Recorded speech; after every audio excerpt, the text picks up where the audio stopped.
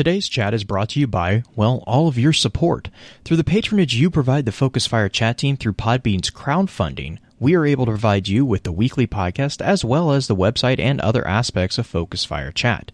If you have any interest in becoming a patron of the FFC, please be sure to visit our website and click on the support link. Even a single dollar helps, and for those of you who are already patrons, thank you again for your generosity.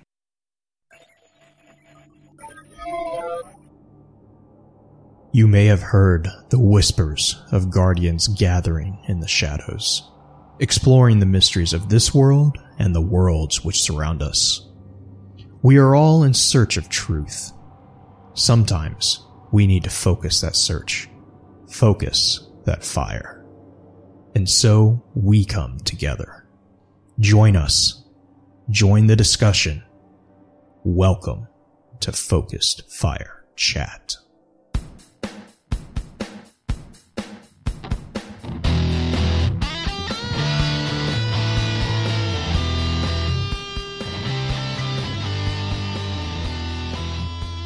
Welcome back for episode 30 of our Extra Lore, recorded live on August 7th over on twitch.tv/FocusFireChat. As always, I want to give a big shout out to our live chat here with us tonight. Thank you so much for joining us once again. Our topic for tonight's episode is going to be a look at the God of War series. But first, let's run through a quick introduction of those who are on the show for tonight. As always, this is your host, Blue Crew 86. Next up, we have our own master of social media, the one and only Green-Eyed Music Lover. Green, I hope you're doing well. How has the week treated you so far? I've played for 20 hours. I have a 40-hour-a-week job. I'm tired. I'm a little beaten up. You might have gotten yelled at for not taking care of yourself. Yeah, I may have totally forgotten to eat dinner Tuesday night on the release night. Also, the only thing after work, which I get off of work around 5 o'clock, the only thing I had from 5 o'clock until 9 a.m. the next morning was a beer, and it was a Yingling that Pins had sent me. So that was my only sustenance, including liquids of any sort in that time. At least frame. it was a good beer. It was a good beer. It was very filling. Yes, beer tends to do that. I got in big trouble because I didn't take care of myself. But I made it to the Dreaming City. I'm light level 500. I'm level, let me check real quick, 50. Yeah, I hit level 50. Yeah. Nice. So I got through it, pushed through it, but dang, I'm tired. And then rounding out the usual team, we have the man who is known far and wide as the Destiny lore content cop, Spinfoil Farmer, and the one and only man who I need to remind every day to drink water and take care of himself, Beard Grizzly. Beard, how are you doing tonight? Have you drank any water? Did you get up and walk around? You know that's a bold-faced lie because you asked Anon Pig how he was doing earlier. Yeah, I know. Totally so did. Don't even try. No, so I got so I started doing that. I saw the funny about that. I started yes. doing that, and then Z actually messaged me, and she was like, "Oh, I want in on this." No. I was like, all right, fine. That gives me a chance to alternate days. Because... Great. You guys. You got to send it later on in the day though, because otherwise I'm either just waking up because I'm too You're much like, of a night who owl. are you? What? I'm just hang on. I didn't drink water yet because I just opened my eyes. Just hang on. Just let me grab the glass, dump it on my really. face. Just all of a sudden, it's like that coffee gif that we see. Mm-hmm. But I'm doing good. It's been a rough week, as you could have imagined, because kind of same predicament as Green. Not full-time job. I know I put in a lot more time into Forsaken than I think Green was able to, but of course, family comes first, and plenty of other stuff going on besides. I will actually at least say this. I am feeling 8 million times better, I think, this week than I have in a long time. Frankly, because I finally claimed my YouTube bank. I was able to get my bank to finally cooperate with Google enough that I could get the cash out of there, which, Nice. long story short, paid off a lot of stuff I was running into, and I don't really have to think about it anymore, and it's just a huge weight off my shoulders. Because, again, as much as I hate money as a circumstance, it is one of those things that unfortunately we need in life, because humanity likes to make it that way. But long story short, yeah, it just feels a lot better having that done and over with, so that I don't have to think about it too much anymore. But it's a good feeling for once in a realm of not having a lot of really good feelings until that happened. So the grind, however, before I get really sidetracked. Wow, why do I have my Legend of Acrius equipped? I am currently, I think, like 501, 503, somewhere in that realm between a couple of items that I've been able to pick up. But everything pales in comparison to the fact that I figured out that the Prodigal gear for Warlock looks like the original Vanguard set from Destiny 1 Year 1. Oh, yeah. And in addition to this, this is the set that Future War Cult adopted. So I kind of need this set at all times. So you're grinding to upgrade all of it? I am, quite frankly, just grinding to get a hold of it because I don't have all the pieces yet. I am actually at this point now, I don't have the bond, if there is one. I didn't look yet to see. But I don't have the ropes. That's the only piece I'm missing. I got the helmet earlier. I have a couple pairs of the gloves. I have a few pairs of the boots. But the only thing that I don't have yet are the robes. And I saw somebody with them before I left to work. And I got all kinds of giddy because it's the exact same look as what they had with Future War Cult back in the day. I need it. It needs to be in my life. Just the fact that they have that one. They have the original set from House of Wolves and everything too, which I know that they've brought back for every class. But I'm really I know some games really get a lot of flack for like the reskins that are done, but these are detailed, updated, heavy reskinned graphics and like redone to a heavy degree. You can see heavier tattering, you can see higher res detail on all of them. Just in general, Bungie did a really good job with the full. If you really want to call it a reskin idea, that's fine. Because frankly, it looks really good. And then aside from that, it's just the absolute matter that it's the nostalgia piece, and that it makes sense for that nostalgia to be back. It's just really welcome to see it all. But just the grind, Shattered Shore, or Tangled Shore, sorry. Tangled Shore, Dreaming City, all of it is just absolutely amazing. The fact that all these bounties are back into the game now as well, and the fact that there's like a consistent grind that you can come back to each and every day with reason is fantastic. So, kudos to Bungie in all they've done so far, especially like gameplay-wise. Lore-wise, I don't know yet, because I haven't read a single thing. But at least gameplay-wise, it feels so good, and the story is so good. I know some of us have differing opinions on that, but it's so good! Well, last week, getting kind of into that, last week we did ask the community about their thoughts on the new DLC for Forsaken, or new DLC for Destiny 2, which is Forsaken. Green, did we get any responses, or was everyone too busy playing? We had 7 responses. One that is going to put Beard on edge. Uh-oh. And a lot, I've also been keeping kind of my ear to the ground with just the general community feeling with Twitter. And the response that's going to put Beard on edge a little bit was from Lux Regalia, kind of our buddy who's a PvP guy. And he said that even though the speaker said, "I never said the Traveler spoke to me," doesn't mean the Traveler didn't speak to him. And he's referring to, I was with him when we were talking about this. He's referring to our subclass mission. Mm-hmm. And it's like, I don't want to talk about this right now. Please, I just want to play the game. I don't want to talk lore at the moment. Just let me listen. But no. A lot of people are really excited about the collections. Cal9 mentioned how he's really excited about the collections and the ability to read the lore in-game. A lot of people are excited about the amount of detail and amount of, well, both sides of the coin. People are excited about the grind. People are not excited about the grind. People are excited about having things to do, but they're not excited about having to collect so many things to do any sort of upgrades, I think is the biggest consensus at the moment.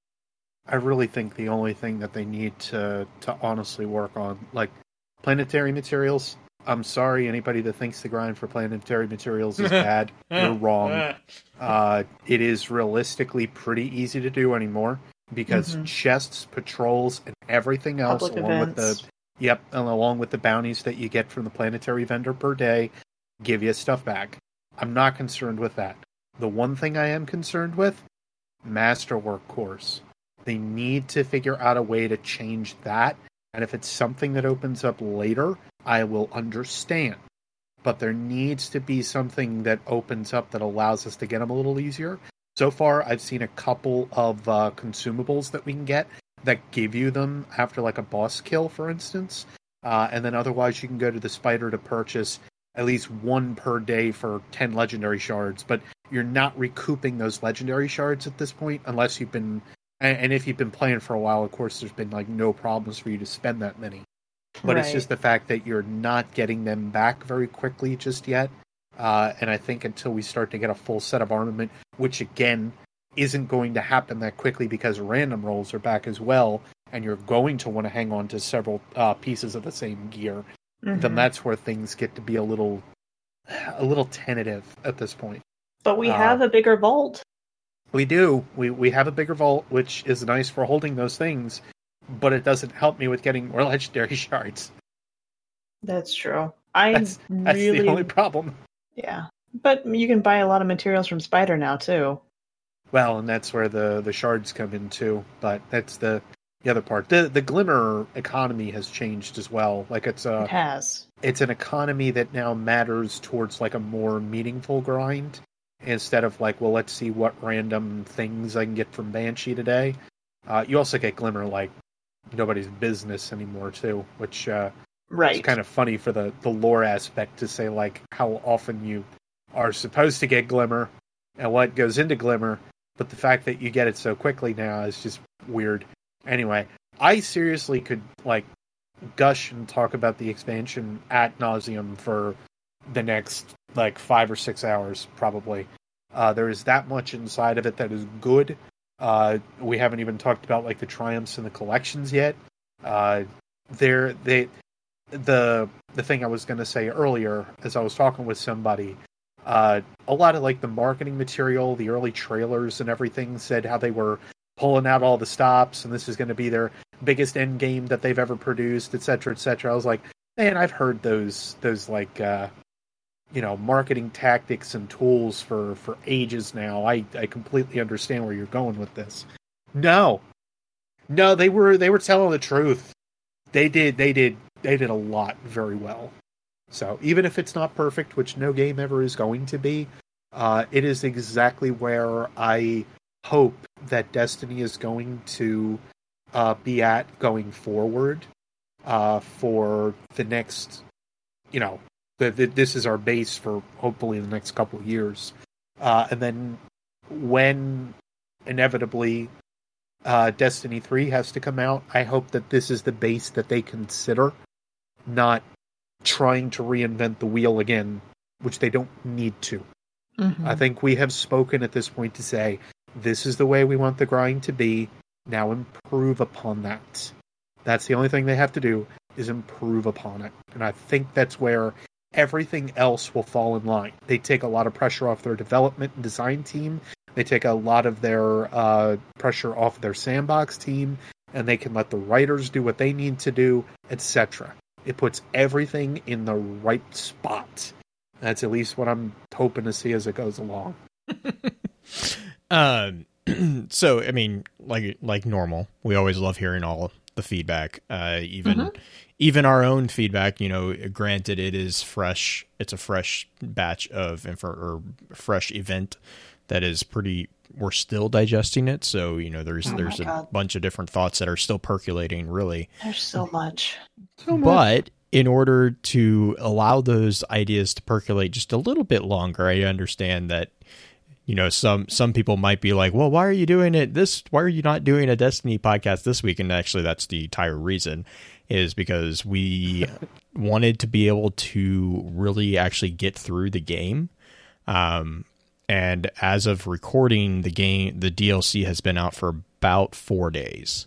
So to put that in perspective, again, not only is the game only been out for 4 days, but we have over 1,300 new entries into the database that, granted, not all of those are lore entries, but there's actually a large chunk of lore entries. I think the final count was somewhere around 200.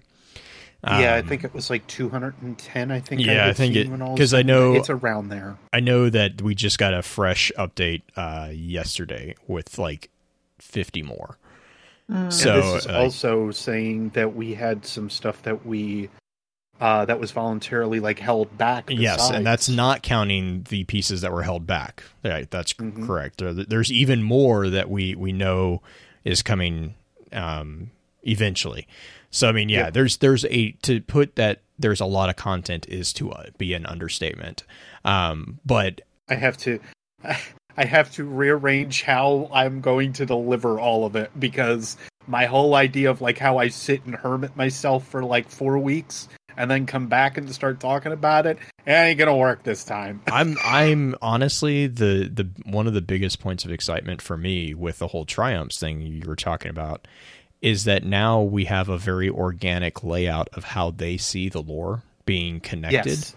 And I really appreciate that, because it helps me kind of organize my own notes in a way that is it. And for those of you who haven't had a chance or, haven't had the opportunity to, I really encourage you to go look at the layout of the Triumphs for the lore, because it's a much more, in my mind, or in my opinion, I think it's a much more organic distribution of how the things are broken out, and it's also something that can grow, easily grow. Whereas with the Grimoire, I love the Grimoire, but the Grimoire was very restrictive, which we all experienced near the end of Destiny, especially in Age of Triumph. We had to put cards in sections that made no sense simply because they were named similar, and it was actually a really big point of contention for a lot of people.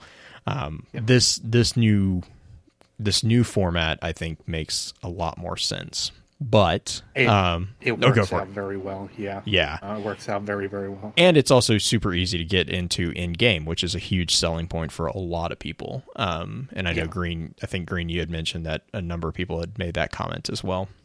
Mm-hmm. Yeah, just the fact that it's there, you don't have to go anywhere. It's right there. Right. Such a good move on their part. It's just, exactly.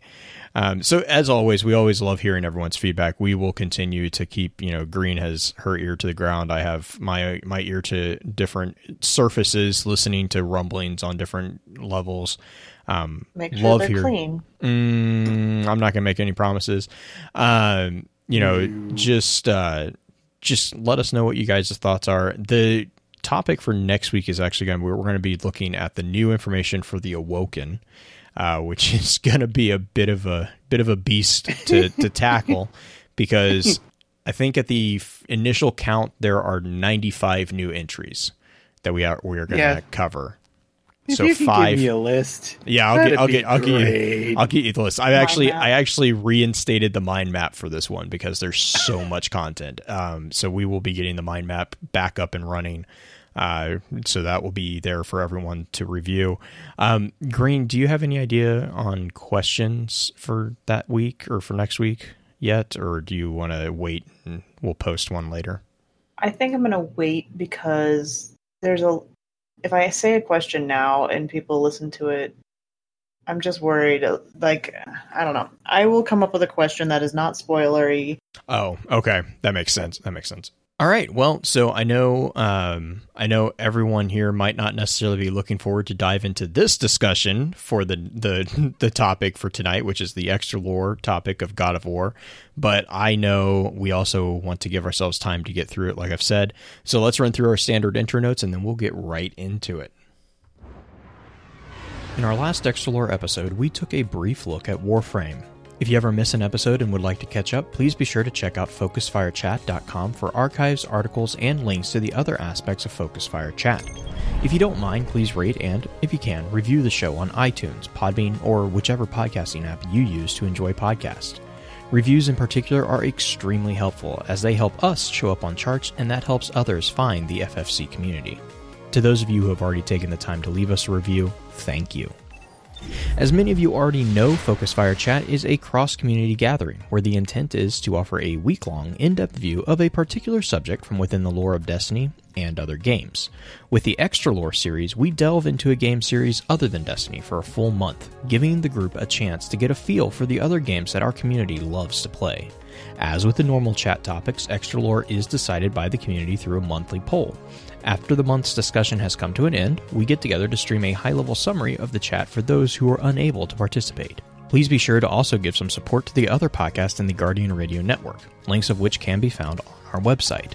If you're a fan of lore in all its various forms, be sure to also check out thelorenetwork.com, where you can find a wide variety of some amazing content that covers a number of different titles and mediums. Extra Lore for September is going to be a discussion on the lore of Cyberpunk 2077, so be sure to jump into the Discord server and weigh in. With all that out of the way, where does everyone think the best place to start is when looking for a really basic understanding of the God of War series? So, you know what they say at the beginning of Doom, where they're like, rip and tear until it is done? Doesn't that just sum up Kratos, like, in a nutshell? It kind of, well, especially in the first, like, Kind the first of, title, yeah. the first era of titles, it really does. Yeah. I'm going to actually just kind of jump ahead a little bit to the end. The new title that came out, which is also confusingly called God of War, it's actually God of War 4, but I have a YouTube video where I believe it was GameSpot sat down with the director, Corey, I forgot his last name. Let me pull it up real quick. Cory Barlog. And he kind of talks about the development of the story and like especially the ending, because there's a twist at the ending of the new God of War. Most people know it, but there's a twist, and he kind of explains why that twist, kind of like how it happened and all these other like really cool little trivia points. But he actually also gets into the big difference between the first era and the second era of the series. Which is it's a very big development jump for them. Not only are they jumping from pantheons, because they're moving from the Greek to the Norse, but they're also moving from the revenge-esque story into like a it's not necessarily hope, but it's like redemption. Father-son redemption. Yeah, it's about, like, the way he says it is like it's basically like that title, especially God of War 4, is especially based around the team's view of like how parents will try to be perfect in the eyes of their kids. Like they try to present themselves as the best that they are, and not necessarily as the true. Like you don't show your true self to your child. Like you show what you want your child to emulate, or you try to, and then like the growth of the child in like the realization that their parent is not a perfect human. Like, which, granted, if you've watched any of the cutscenes at all, Atreus does not have that view of Kratos in any sense, because their relationship is kind of it's really rocky. But Kratos, like, you get to see everything from Kratos' point of view in the game. And so there's a lot of stuff that Atreus doesn't see that Kratos, like, there's a number of times where Kratos like goes to comfort Atreus and then pulls back because he doesn't want his, it's like basically he's like, he doesn't really know what he's supposed to do. It's a very interesting development for Kratos, because Kratos is, he is the god of war. He is the god slayer from the first era. And so now he's in the second era. He's no longer, he's actually up against challenges that he can't just bludgeon. Like he has to be aware of subtleties that, for the most part, he's ignored because of, and we'll get into this a little bit, because of the events, especially in Ascension and then in the initial God of War. Kratos never had the exposure to a I don't even want to say it's the healthy, but like he never had exposure to a life that wasn't what we see in the games. Like that has been his existence for years. And that's the only thing he knows. That's the only thing he's been allowed to remember for a large part of things. And so to have Atreus now be present in the game, it's very interesting dynamic, because, and you see this like in the growth of Atreus too. You like, he starts off being like super hesitant and super awkward in a way. He's always like tripping. He's always getting in the way of things at the beginning of the game. By the midpoint of the game, and especially to the end of the game, Atreus actually kind of starts coming into his own. And like, he has a completely different fighting style than Kratos, which makes sense. Again, given the ending and what you find out about Atreus, it makes perfect sense. And then also, he's not Kratos. Like, Kratos is like, the Great Wall of a human being. Like, he's just this massive creature. I think of the Aesir gods, I think Thor is the only one that is about the size of Kratos. Because like there's in the fight, and again we'll kind of get into this a little bit, but one last thing is, in the fight you see a lot of Baldur in the new title, and Baldur's like super tiny compared to Kratos. Like Baldur is a big guy. Like, he is a big guy, but compared to Kratos, he's like tiny. So it's like, I mean, Kratos is just like, again, Kratos is like a mountain of a human being. And then Atreus is like a normal kid. So it's even funnier, because Atreus is like normal size. Like, you're a normal human kid. And then there's Kratos, who's, roughly 3 to 4 times his size. Yeah, Black Flag in chat, he said, Kratos is having to kind of learn how to be human. And that's a big challenge for Kratos, because he hasn't had to at all. Well, especially as the Ghost of Sparta. Oh, yeah. All of his humanity being taken the way that it was. And all, and that's a lot of ways by Ares or otherwise. Ares. Cool. Ares, yeah. So, I mean, it's a kind of... The amount of, if you want to bleep this, you're more than welcome. The amount of dicketry that Ares puts him through which is just like insane. Oh my gosh. It is so like watching... So I watched all of the cutscenes back to back, which is really tough in the most recent one. Not all of them. God, all of them I would still be watching.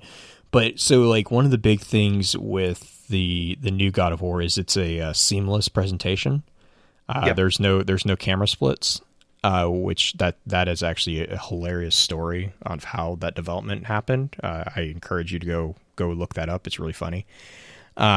Basically, it was the guy who did it was told at, I can't remember if he came from Tomb Raider or if he whatever studio that he was at, they told him that he was insane, and so he left and he came to God of War. He came to Santa Monica, and pitched the idea to him, and they're like, yeah, that's a great idea, and they did it, and it's like one of the best selling points for the game. Like, it's beautifully done, amazingly well done, but makes watching cutscenes horrendously difficult, because you don't know where it ends, and there's so many because the YouTubers will compile like all the cutscenes back to back, and like in the old format of game, that was really easy. You had a start and you had an end point.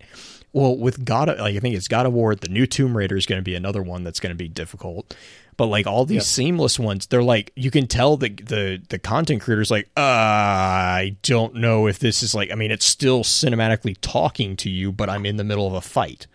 Like, you know, it's this like really weird dynamic going on. It was just so like the back-to-back scenes that I was watching was like a 5.5 hour YouTube video. It was like, but oh my gosh, it is beautifully well done. Like, it's just beautifully well done. But sorry, I'm gonna say I remember of one movie I always think of when I think of like seamless creation as well.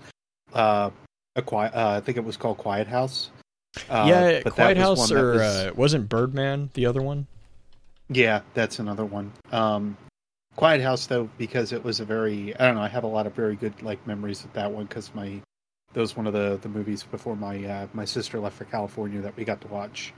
But that was one of those films that kind of like always ingrains in my head as like this is what you think of with like seamless, and I'm like the amount of care that needs to be put into each shot and whatnot to make that work. Yeah, and then translating that into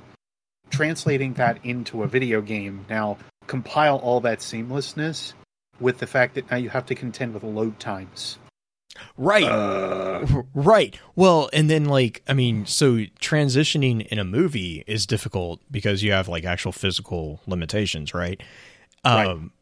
So you don't have the physical limitations in the video game, but you have all these like hardware issues. You have load times, you have the logic of like how the camera angle, and like you would think that would be easier without physical limitations. I think it actually is more difficult because you have so many more options to contend with. Right. Well, I'm going to say you've got lines of code God. that are like it's entropy literally like fighting against you. Yeah. If I can quote Ghost on that one for a little while. It's just so, but to kind of come back, God of War is really, I mean, the best example or the best description is it is an action adventure hack and slash.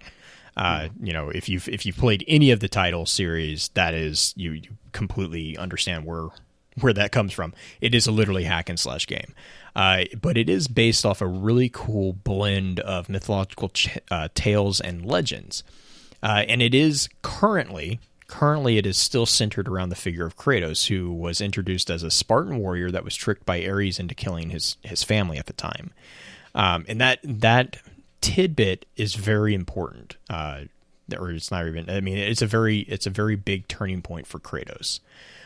Throughout the series, basically, Kratos you realize that Kratos is actually a demigod pretty early on. And basically what's called the first era of the series, which is the first 7 titles, he's basically working his way through the Greek pantheon. And when I say working his way through the pantheon, I literally mean he is killing all the gods that have caused him harm or have done crimes or any plotting against him or any of his or any humanity, really. I mean, he pretty much is a reckoning onto the Greek gods, the Olympian gods. At the end, which is basically God of War 3, he has completely destroyed the Greek pantheon. And then at that point, and this is another thing that kind of gets discussed in that YouTube video that I had mentioned earlier with the director, at the end, he basically is like, he's done. He literally and figuratively, he is done. He has taken revenge on everybody that had wronged him so far. And so he actually moves on. He moves into a world of Norse mythology. He moves to Midgard. And really the reason why he does this is because he's looking for something that is close to peace. He's trying to find a way to put behind him that the literal chains of Olympus that had bound him, which is actually something that gets discussed in God of War 4 about halfway through. He is literally trying to free himself from the chains that are wrapped around his arms, which is something that he actually was able to do at the end of God of War 1, and then he reconnected with the chains, and we'll get into the Blades of Chaos just a little bit, because they are still around. Actually, the telltale weapons of Kratos are still there.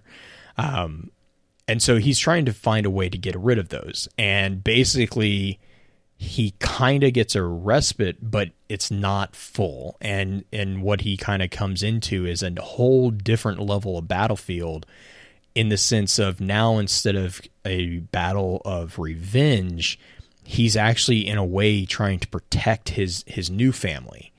So it's a different motivation, but it is still a battle of the gods. And you start seeing a really common theme of the gods are basically dicking over humanity, even in the Norse pantheon, which is actually one of the first things that Kratos kind of says to Atreus. There's little things that you can find that are I don't even know. I can't even remember the word for them, but they're basically like panel boards.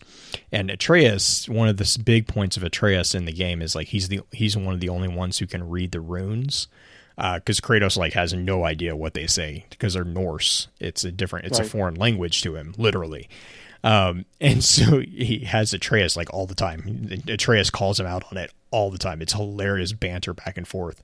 But he's like, "You just keep me around to read everything to you." And Kratos is like, yeah, it's just, but one of the first times that they run into one of these panel boards, and Atreus is kind of translating the story, and I think it wasn't Tyr, it was I think it was Balder. I think it was the story of Balder. Basically, he Kratos looks at him and he's like, yeah, so the gods are basically screwing with everyone. That's why we don't like gods. And it's just I'm like, oh my God, Kratos, it's just the common theme for him. So we've kind of talked about the characters a little bit, Kratos especially. Kratos is the main protagonist. That's just who he is throughout the series that has been released so far.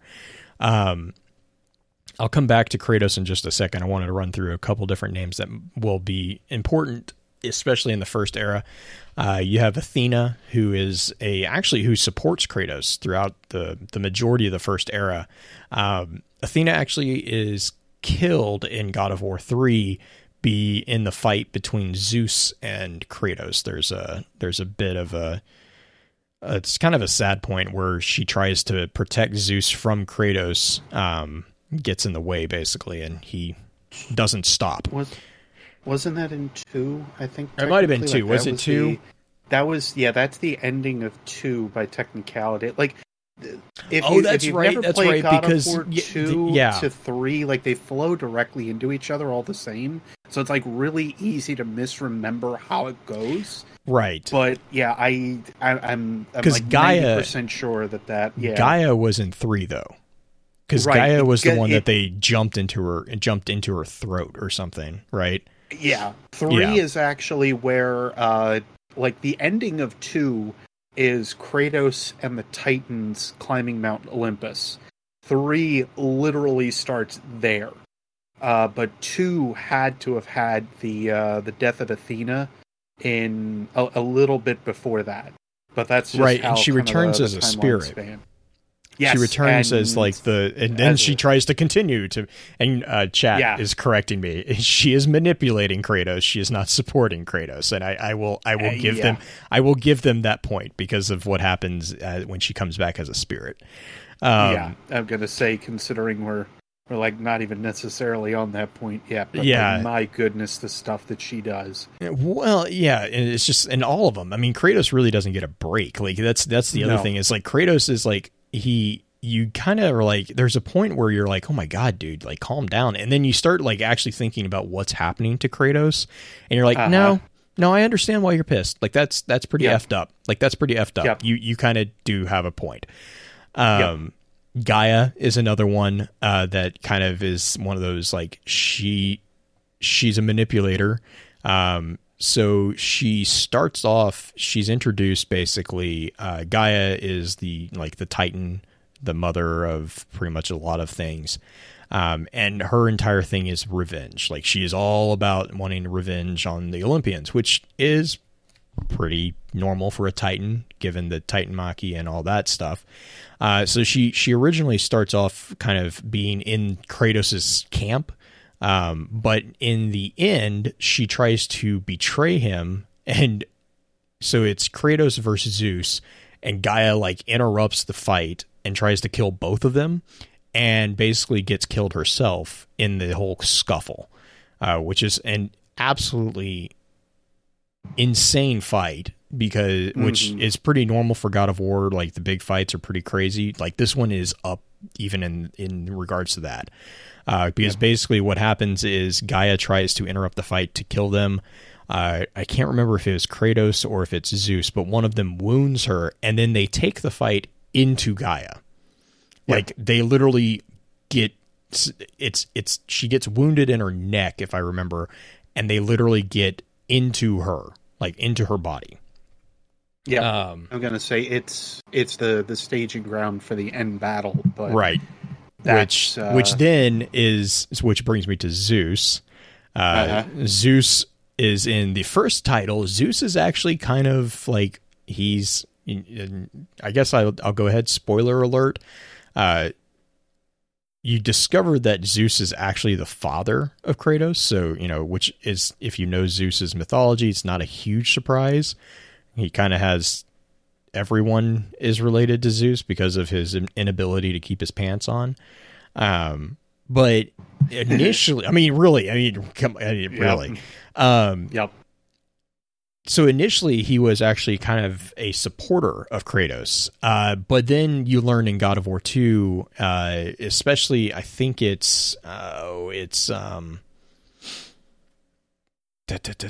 think it might be betrayal. Hang on, let me make sure I'm remembering this correctly. Or it might... Ghost of Sparta. Ghost of Sparta is where... And this takes place immediately after the first God of War. But Ghost of Sparta, you find out that really, honestly, Zeus is just really kind of messing with everybody. Which, again, common theme here. But he's basically revealed to be the primary antagonist of the entire first era in God of War 2, and he actually is the final boss in God of War 3. And this final fight is where Gaia and Zeus are killed by a weapon that you actually only see very briefly in the series. I think it's the Blade of Olympus, if I remember the name of it correctly.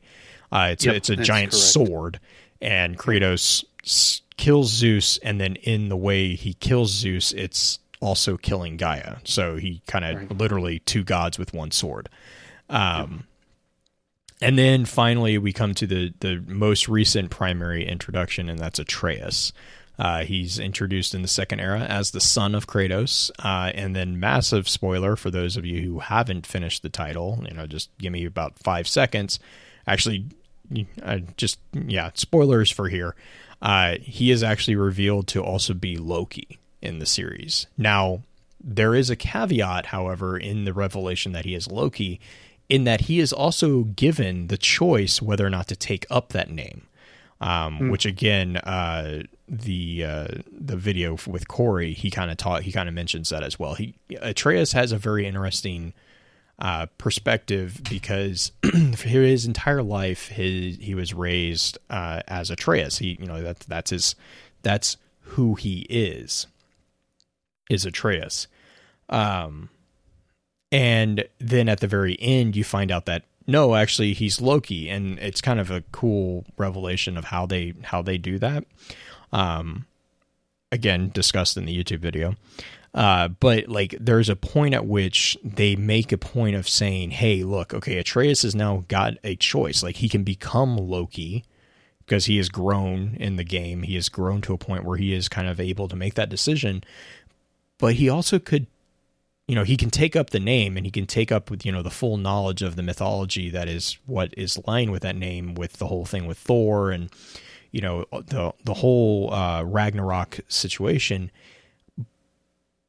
but he also could not. Like, he has a choice here. Does he follow the path that, is supposed to be what he's supposed to do, or does he try to fight against the fates, which, given that he is related to Kratos, is kind of lucky for him because Kratos has actually killed the fates. So in the Greek pantheon, Kratos is no stranger to fighting against fate and no stranger to fighting against destiny of a kind. And to kind of come back to Kratos for a second, I want to talk about his weapons, which are very, very paramount in the series. And that's basically the Blades of Chaos. And then in the second era, we have the Leviathan Axe and the Guardian Shield.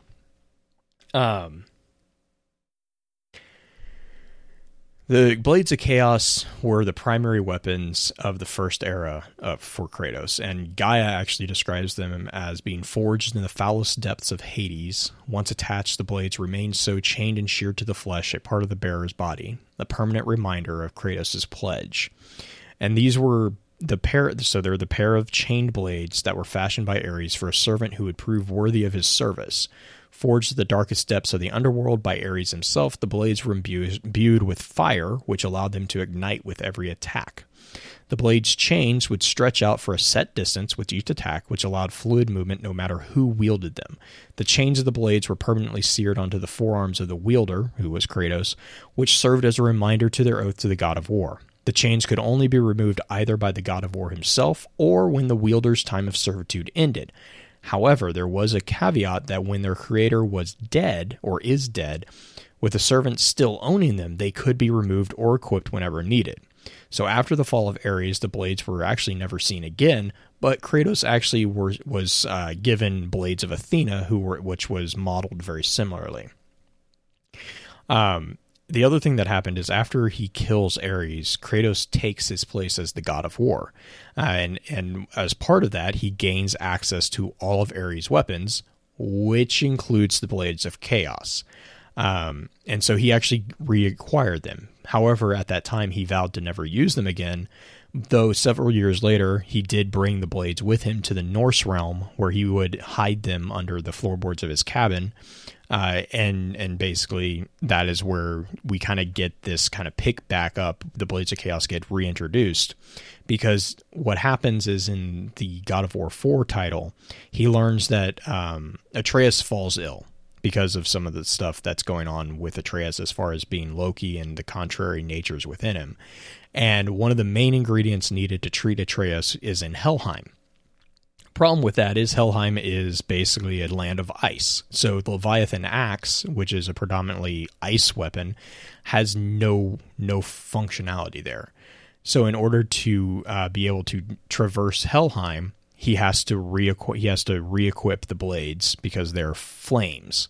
And so he brings the blades back, binds their chains once again to his forearms, and then takes up the mantle again to save his son. In the second era, we get a new weapon, the Leviathan Axe. And this is actually a really cool little thing. I got stuck down a bit of a rabbit hole reading about the Leviathan Axe because it's really actually an interesting development for this title.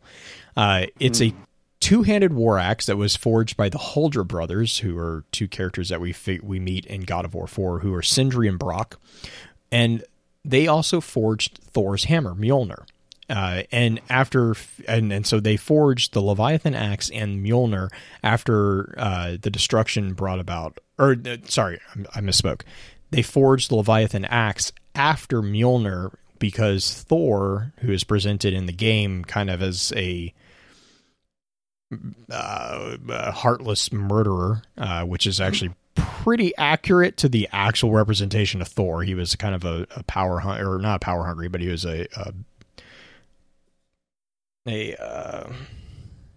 very short-tempered individual with a lot of power. Let's just put it that way. So basically he rained destruction a lot with Mjolnir. And so they felt responsible for the destruction brought about by Thor, so they made the Leviathan Axe. And the reason why this is important is that the Leviathan Axe was designed to oppose the power of Mjolnir.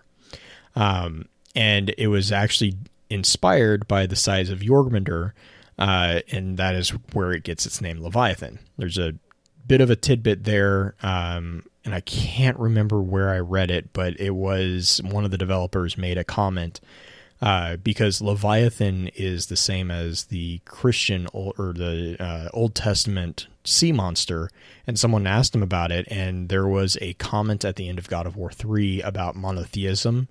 Originally, the idea was that at the end of God of War 3, they were going to use that as a springboard to explain where monotheism comes from. However, they chose not to go that route, and so they went to him exploring different pantheons, but the Leviathan axe was kind of a throwback to that original concept. So basically they named the axe Leviathan. And according to Sindri, when you first meet him in the game, the blade was made for and given to Laufey, Faye, who was Kratos' wife and the mother of Atreus. And so when Laufey passed away, she gave all her stuff was then given to Kratos, and that's how Kratos inherited it. The cool thing about the axe is that it does have several runes that are inscribed and that continue to get inscribed on the blade that grant it different powers, and among them chiefly is the use of ice, and then the very, very awesome ability to recall the weapon from any distance. So just like, again, the reason why they kind of explain this connection to Mjolnir, and that's actually one of the big reasons, is because they wanted that ability to snap the weapon back into Kratos' hand, similar to the Blades of Chaos. The second big weapon or kind of equipment item for Kratos is the Guardian Shield. And anyone who has played I believe it was the first one, will recognize the functionality. It's very similar to the Golden Fleece that we had in the first era, but the Golden Fleece had been destroyed by Kratos' father shortly after, I want to say it was God of War, but it might have been God of War 2. But basically the Guardian Shield is a retractable shield, which just basically gives Kratos a form of protection against attacks. And that's really kind of the big thing for Kratos. Atreus, the primary weapon of choice for Atreus is a weapon called the Talon Bow. And this is a longbow that was made by a yew tree by Atreus' mother. And the reason why she did this was she wanted to teach him how to wield it during practice hunts. So that's a big point in the title, is Atreus actually doesn't know how to hunt really well in the beginning. And Kratos, it's one of the first things that Kratos kind of shows him how to do. Faye actually purposely made the bow to be larger than usual to allow Atreus to grow into it over time, which is why if you look at the sizing of the bow against Atreus, it's like comically over large. During the journey of God of War 4, they encounter an individual who goes by the name Witch of the Woods, and she gives the bow a magical string that can be imbued with the light of Alfheim. And that allows its arrows to become basically light elemental arrows, which then gets used later in activating light crystals, which is basically hard light.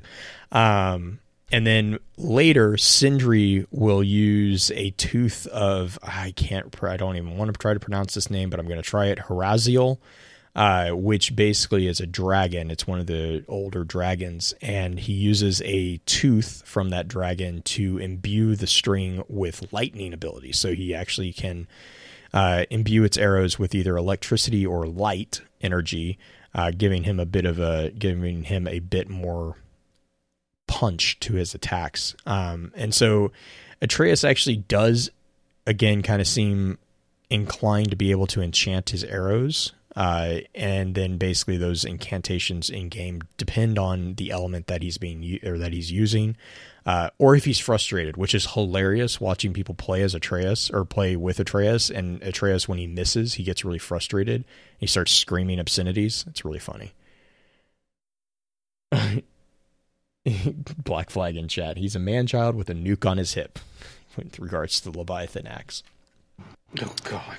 I mean, he kind of is. It's on point. And I mean, that's pretty much a basic introduction to the characters and the weapons. Beard, do you feel comfortable taking a little bit of the plot from the beginning? Yeah. The problem with the plot of God of War is that it kind of like jumps around. It in a lot of ways pulls a Kingdom Hearts, but it actually makes sense of its timeline, unlike Kingdom Hearts. The pieces, though, overall with the plot of the series, kind of reading off what Blue has here. The first era of the series is based heavily on Greek mythology and holds vengeance as a central theme to all installments. The second era moves on to the Norse mythology and is still developing in regards to the central theme, which at the moment seems to be more about guiding Atreus than revenge against any particular god or pantheon, as was the case in the first era. Personally, I think it's going to be a passing of the torch idea, but we'll have to see as that goes along. And again, God of War 1, like we had back in 2006, I believe it was, 2005, sorry, we haven't... We see the story kind of develop in a linear timeline, in a linear fashion, up until a certain point. And really that point was God of War 2, and then it went all weird and wonky. The first actually is God of War Ascension, and this actually takes place about 6 months prior to Kratos unintentionally murdering his wife and daughter. And this is basically how he... Or 6 months after, not before. I don't know why I said before. And this is basically him falling into the disillusion of him basically being controlled by Ares. That was the thing in God of War 1 that we weren't too sure of, is like how the events happened as they did, that he started to kind of develop and realize that Ares was the one to blame for a lot of the perceptions that he now feels. But Ascension, and then the next one, which I did get a chance to play, called Chains of Olympus. Chains of Olympus is where he gets a chance to really delve into that story a little bit further. And he also goes in through like the underworld and everything for the first time. And this guy, if you like really want to know about somebody that goes to Hades and back, Kratos is your man. He literally cannot be kept down there for more than like a few minutes. It really feels like he's just all over the place. But Chains of Olympus tells the story of Kratos' rescue of Helios from the god of sleep and his battle against a conspiracy in the depths of the underworld during his days of being a loyal servant to the Olympian gods. And again, this is a point where Kratos is still kind of thinking about a few things. He's still trying to figure out all that's kind of happening. And if I remember right, Chains of Olympus' ultimate bad guy, I might have to look this up a little bit, was Kronos. And Kronos would have been the Titan of time. I know Kronos was in a few different pieces, a few different places, but if I recall right, that is who was in the major point. Helios, though, of course, was the major point. This is actually where we see some of the a couple other pieces that kind of developed even from the previous one with Ascension. There's a couple pieces of gear that they actually use originally, and then they ended up having the fleece, the lion fleece that we were just talking about. There were a few other elements that they utilized to kind of make sense of that, and then they pull a Metroid by the end of everything, where they take they take Kratos' gear before God of War 1 starts, and that character I was talking about before is not Kronos. It's my fault. It's Morpheus. Morpheus is the one that is in control of that. And just to bridge with that, I don't see a lot that I can like really quickly follow up with, unfortunately, for Morpheus. But he is, I know, the one that kind of starts everything. Of course, the whole thing with Helios, he's supposed to like move the sun and whatnot. Can't do that while he's asleep. So that sends the entire world into disarray, utter and complete darkness. or at least over Greece, which, of course, we know with the way that mythology worked back in the day. Greece was the planet, right? Anyway, God of War then takes place 10 years in service of the Olympian gods and tells the story of Kratos' rebellion against and defeating the god of war, Ares, involving opening Pandora's box, which lays the foundation for later betrayals, in addition to giving Kratos immense power. A couple big takeaways when it comes down to God of War, because it was probably one of the best overall games that I think I had played on the PS2 back in the day. And obviously, of course, we had God of War 2, and then we later had God of War 3 on PS3, but God of War 1 did such a good job with showcasing all these different elements that just never seemed to end. Pandora's box, for instance, having to climb up onto a Titan to take that back was ridiculous. And then the fact that they also utilize what's in Pandora's box as this foundation of darkness afterward is also just ludicrous and ridiculous. That it taints Zeus' heart, and it basically becomes the foundation of why Kratos is able to defeat Ares, but also in essence what causes all of the events after this to occur is just terrifying to kind of think about. But obviously, of course, you open Pandora's box, you don't know what's going to happen, and you can't close it again. After that, though, there's a comic series called God of War Betrayal, and this was released over the course of just about a year, but it was only a 6-part series. It didn't last too long. But it tells the story of Kratos' mission to find and destroy the ambrosia of Asclepius. I feel like I butchered that, but oh well, deal with it. A talisman of limitless healing capabilities. Contains a number of flashbacks to his childhood and his rise through the Spartan army as well. And this is, in a lot of ways, it doesn't necessarily fit into the bill in between that timeline, except for a few events. But just seeing his rise to power within the Spartan army is kind of nice because it adds that extra element to Kratos that you didn't see previously, which then leads into some of the precursors to God of War 2.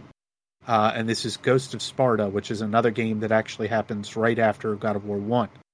Tells the story of Kratos' search for his brother Deimos, who he had believed to be dead. Deimos has been held prisoner by the Olympian gods, and as a result is more bloodthirsty than Kratos remembers. Easily, I think, one of the best spin-off titles that was released, at least in my opinion. I know that they got a bunch of different redos on this one in a couple different places, but it was a lot of fun. And they kind of play with the brother aspect a little bit more as we go along, which I kind of like that they do in a way, because it does make a little bit of sense. But moving on to God of War 2, this tells the story of the betrayal of Zeus, nearly killing Kratos and acting as a catalyst for the Spartan to begin the journey to change fate itself and have his revenge upon Zeus. This is literally where Kratos ascends everything. He kills the mistresses of fate.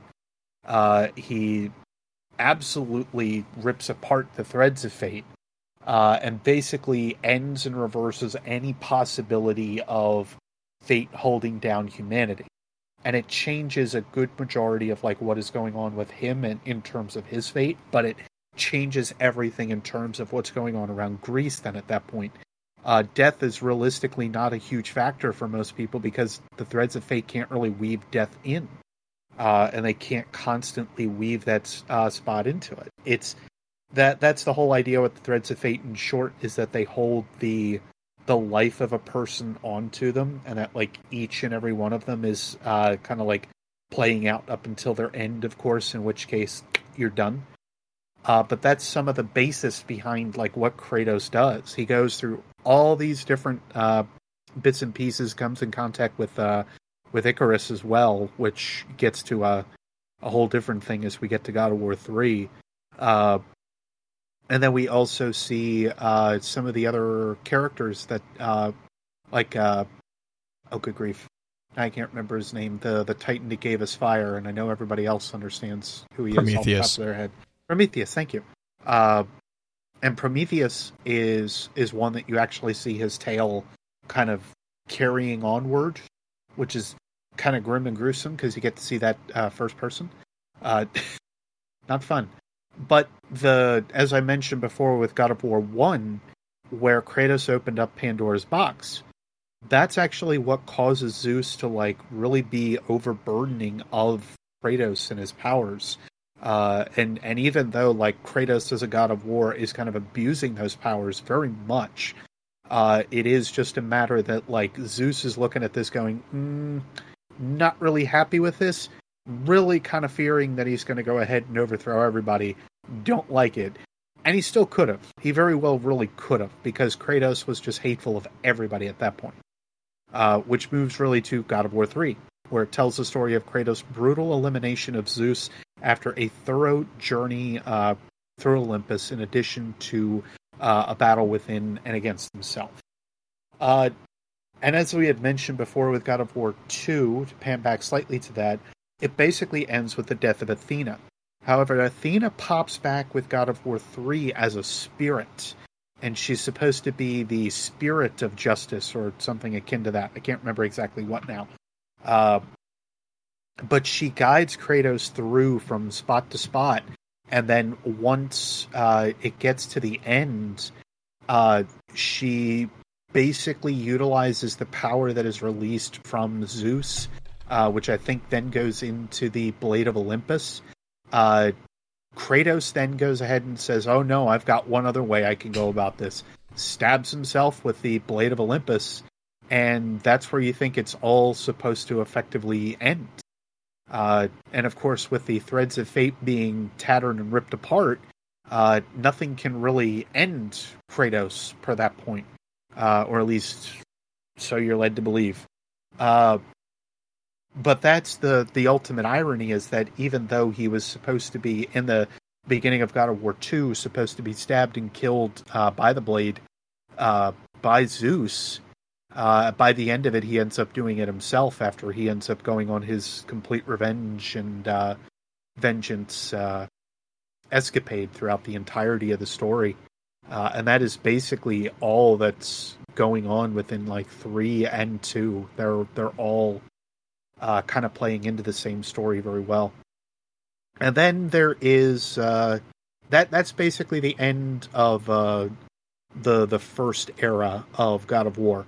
And I think at the end of I think it was actually at the end of God of War 1, there was this thing that they were going to do, apparently like an after credits scene where helicopters kind of fly over of Pandora's temple. It's still sitting on top of the Titan, and we're just like, what? What are you going to do? You're going to make it a first-person shooter next time? Obviously never happened. But anyway, God of War, A Call from the Wilds is an introduction to Atreus. And this is where we begin with Era 2. And Era 2 actually starts to begin, of course, with we're done with the Greek gods. They've been absolutely just shunned. And Kratos goes off and now does his own thing now in the Norse world. And of course, we've already talked about God of War 4 pretty hard, but tells the story of Kratos' attempt to put the past behind him and start over in a new land, but that proves to be something that might not be possible. And then the ending is explained by Cory Barlog further down as we kind of go, because there are some segments that are cryptic, but I would expect that of most game stories today. But that is the basic plot of God of War in a nutshell, from kind of beginning to end. I know I'm probably not remembering everything because it's been several years since I played anything but God of War 3, only because they had that for PlayStation Plus members a couple times now for free. But God of War 3 was one of the is one of my more memorable titles I think I played from the PS3 into PS4 era, only because of the graphic capabilities and all the other stuff that goes into it, and just the fall of Zeus and Olympus, and seeing that finally come to fruition after having played the series for like I think close to 10 years at that point, was just awesome. But always fond memories of God of War. I I cannot wait to play the fourth one because I have yet to, but I'll get there. Yeah, the fourth one's really cool. Real quick, at the end of 3, the explanation for the transition.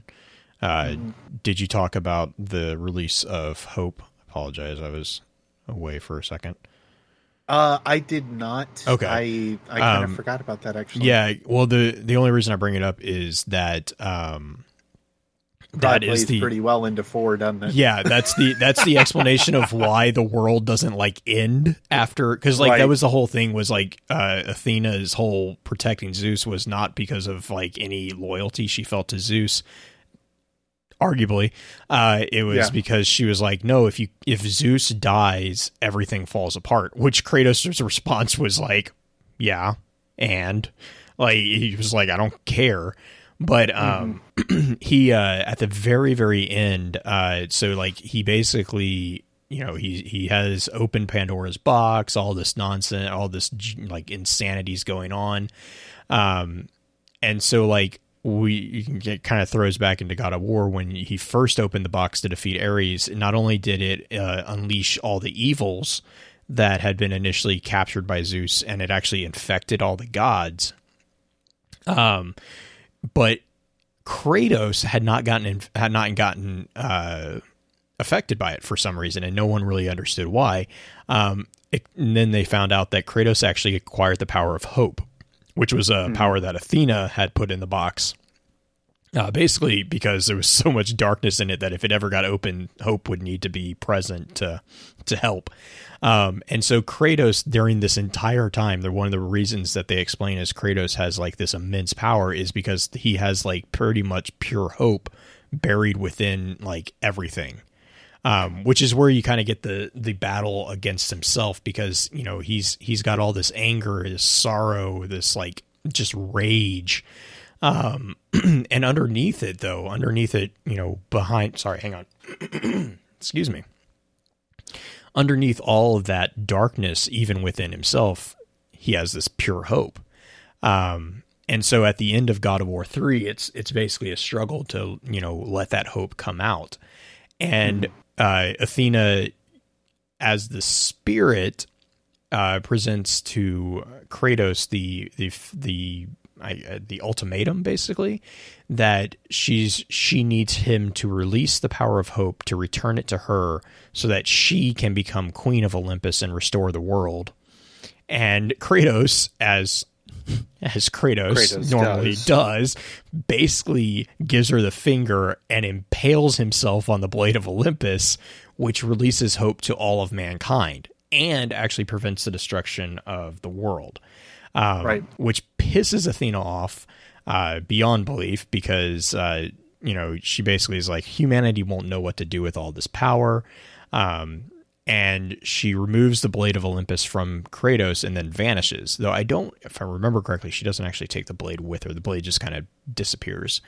And this is where a lot of people have the theory that Athena was actually infected with the evil of greed, which is kind of hinted, I think, because when she comes back as a spirit, she's kind of tinted green quite a bit. So she's just like, that's where a lot of people are like, oh no, she was infected by greed. That's where it was. She actually does show back up in God of War 4 when Kratos is when he's reacquiring the blades and re-equipping them, because it requires him to voluntarily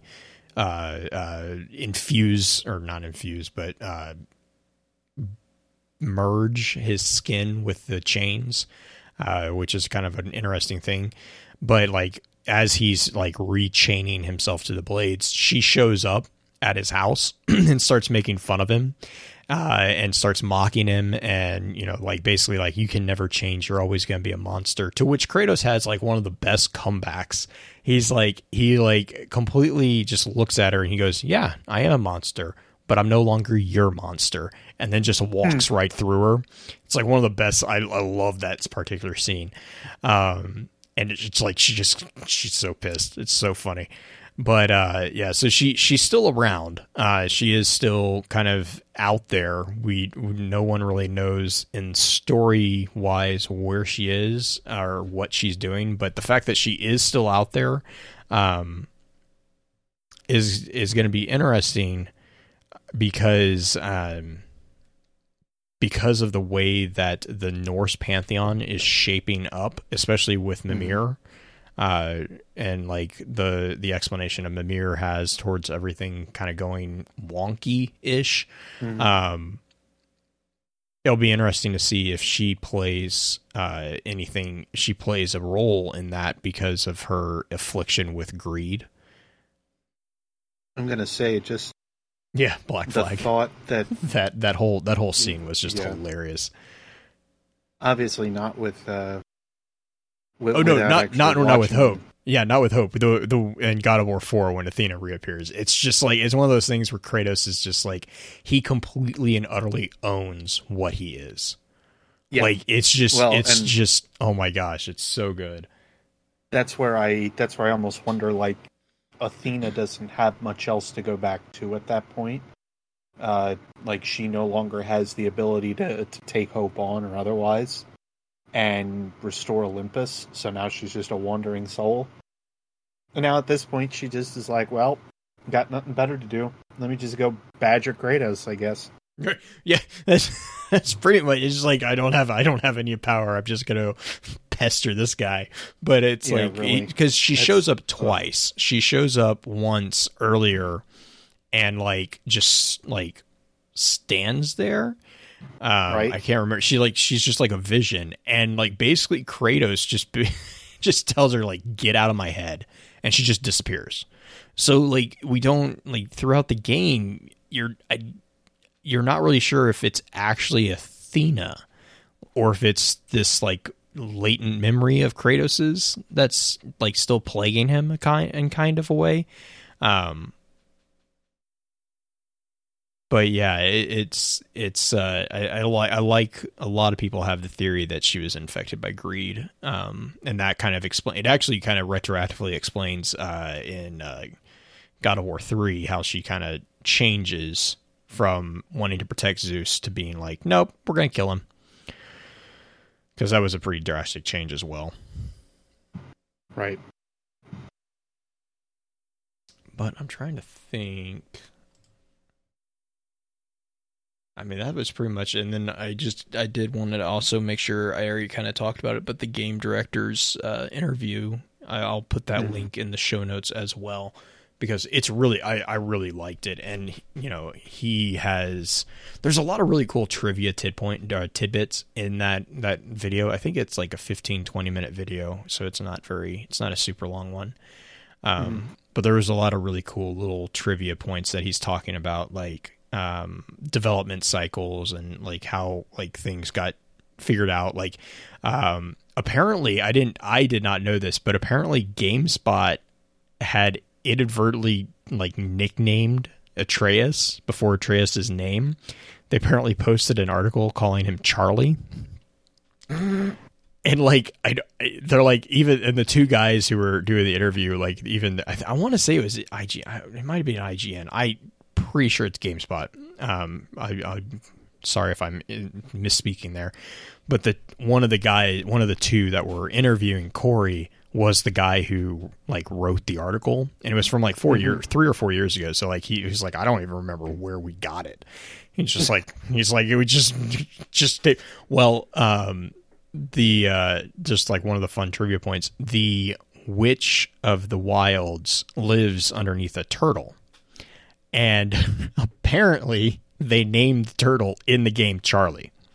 Like the turtle's name is Charlie, and it's like, and Atreus actually says it in game. Like it's one of the second time you meet the witch. So like you meet the witch, and then there's a whole story that happens, and then I think that's when she gives you the Bifrost, or it's when you get the Bifrost. But basically they're coming back to meet her after they've gotten the piece that they needed. And as you walk in the glade, Atreus goes, "Hey Charlie, how's it going today? Where's your friend? Is she here?" And Kratos is like, "What?" Like he's just like, "Who are you talking to?" And he's like, "Yeah, his name's Charlie. He told me that." It's like, oh my god. Which that again, feels like such a surreal moment. Oh, considering the naming schemes of Norse. Yeah, how Charlie and it was like fit. Well, and that was kind of the whole thing, was they were like, because that was Corey was sitting there and he's like, how did you even come up with this? Like, this doesn't even make, like, Charles, I mean, it's not even that makes sense in Norse mythology. And they're like, we don't know. They're like, we have no idea. Because one of the things that he kept saying was, he was like, I'll be in interviews and I'll say something, because like he's got like a really dry sense of sarcastic humor. And he says that a lot of times he'll be just joking, and the person who's doing the interview will misunderstand it, and he'll take it as so he said, like, he saw the article and he was like, oh, did I say something that I was joking and they thought was real? Did I do this? And he's like, I'm pretty sure I didn't say anything. Like, where did you get this? And they're like, we don't know. it's that type of trivia stuff that is kind of included in there. It's just hilarious. But yeah, and then also the fact that Atreus can speak to animals, which again, going to the whole Loki thing, makes a lot of sense. I'll also link, I said this in the Discord chat, I'll also link to the God of War wiki.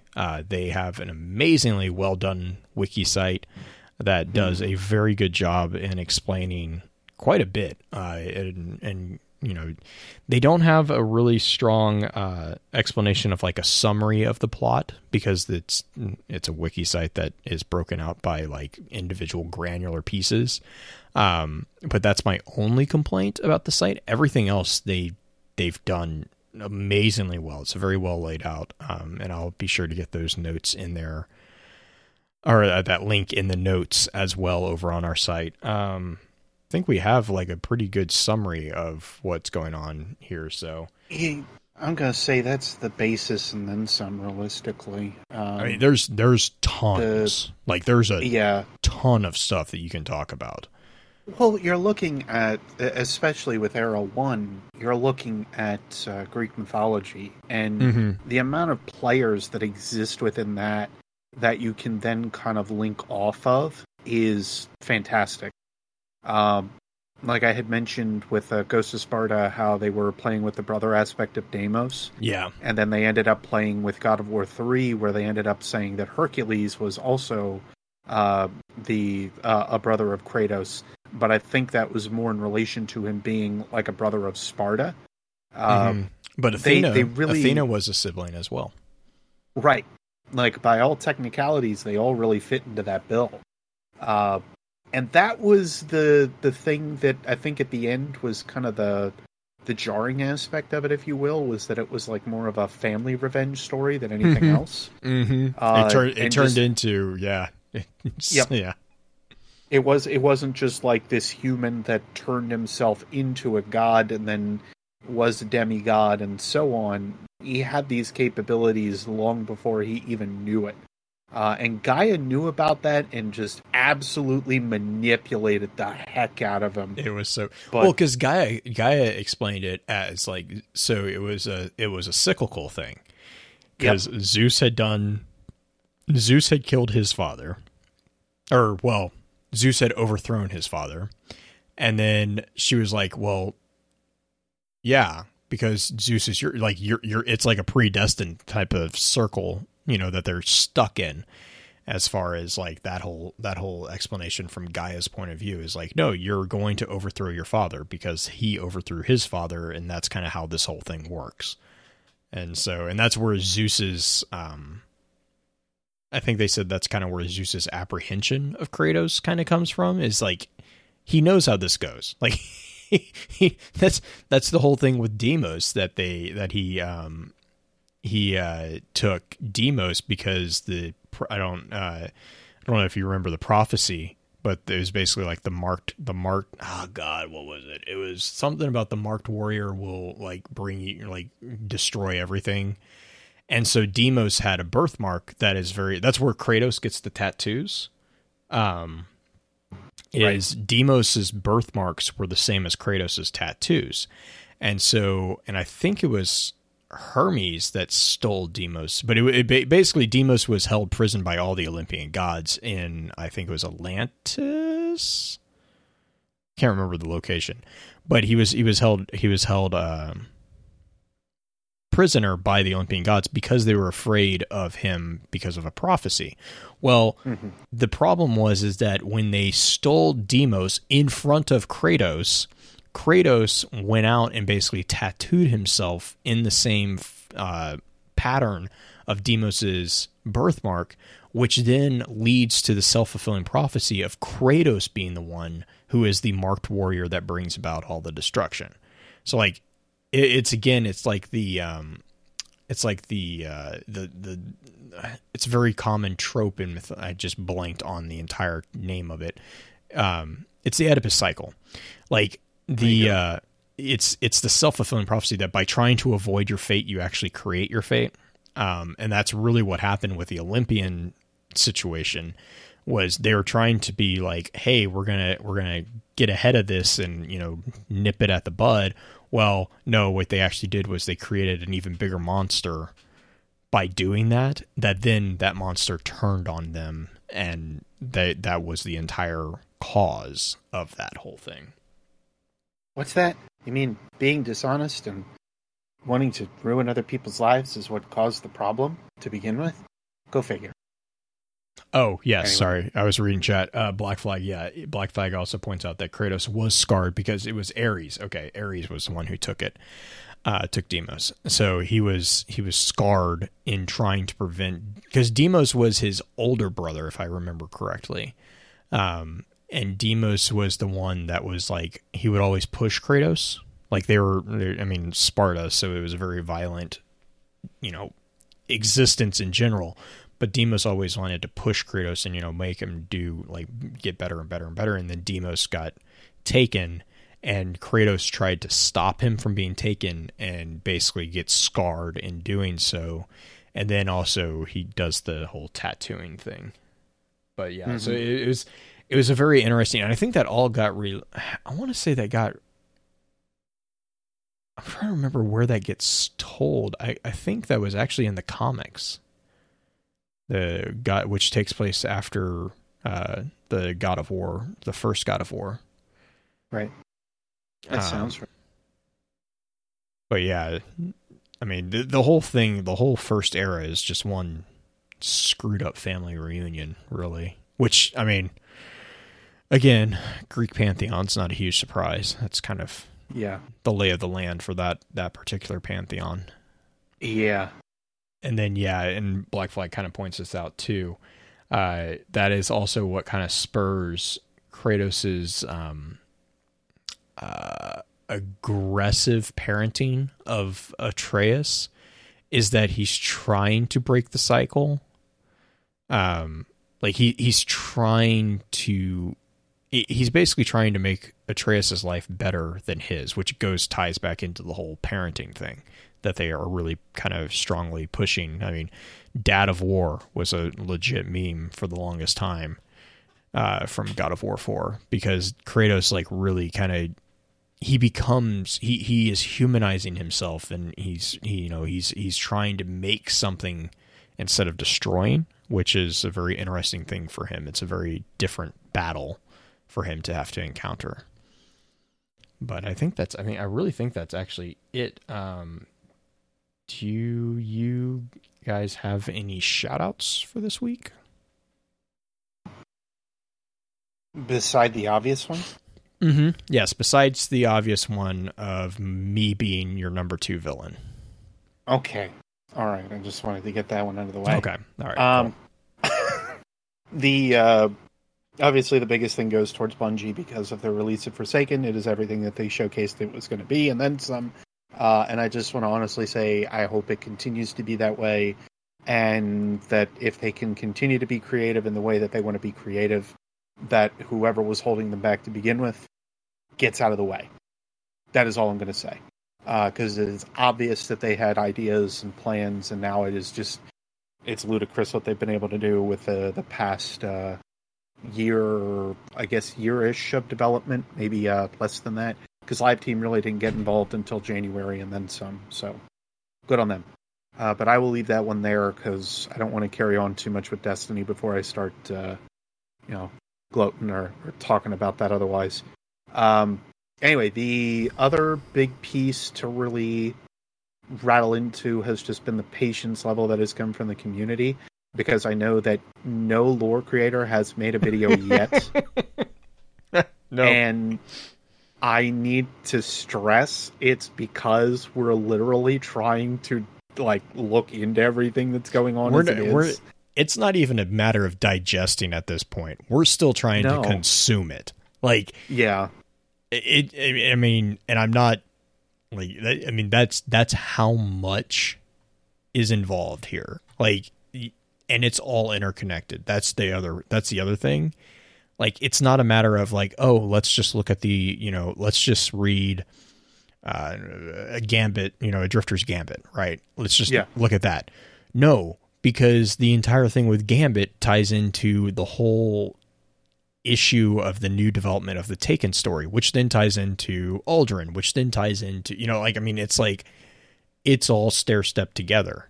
And so, which is awesome, but it's also, we have over 200 entries to go through. Yeah. And that's not even the stuff that's in game. That's just entries. Like, that's just text. That's not lines and items and.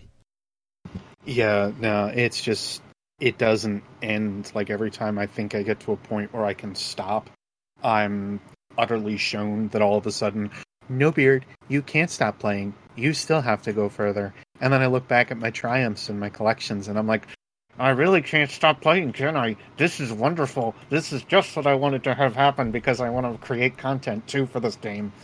And it's a good thing. Because the amount of stuff that is here, what it's going to... Alright. What its side going to do is open up the doors for a lot of creators to step in and cover a lot of different avenues. You're not going to have the same different content creators really covering the same stuff near as much anymore, which I already didn't like doing. I only really did because I knew it was going to perform well for the channel, because that's how YouTube works, unfortunately. And realistically, like, all the new stuff that is going to start to pop up is going to make such a big and significant difference to how we can all kind of view the lore and how we can all kind of digest things differently from where it used to be. I really get this idea of how it was in Rise of Iron and Taken King, with all the stuff that we could really digest and take in, and all the different avenues that we could go down to kind of like look into it, seed it. It was just, that was awesome. Those were good times. And this takes all of those thoughts, especially with me coming in at like the tail end on Rise of Iron and starting my content there.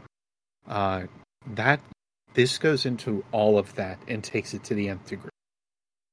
The amount of depth, the amount of the amount of detail that they've gone into, all the cross sections that they need to kind of showcase and display, and then also needing to remember the basics of the stuff that all of this is based off of, is going to be so important to remember.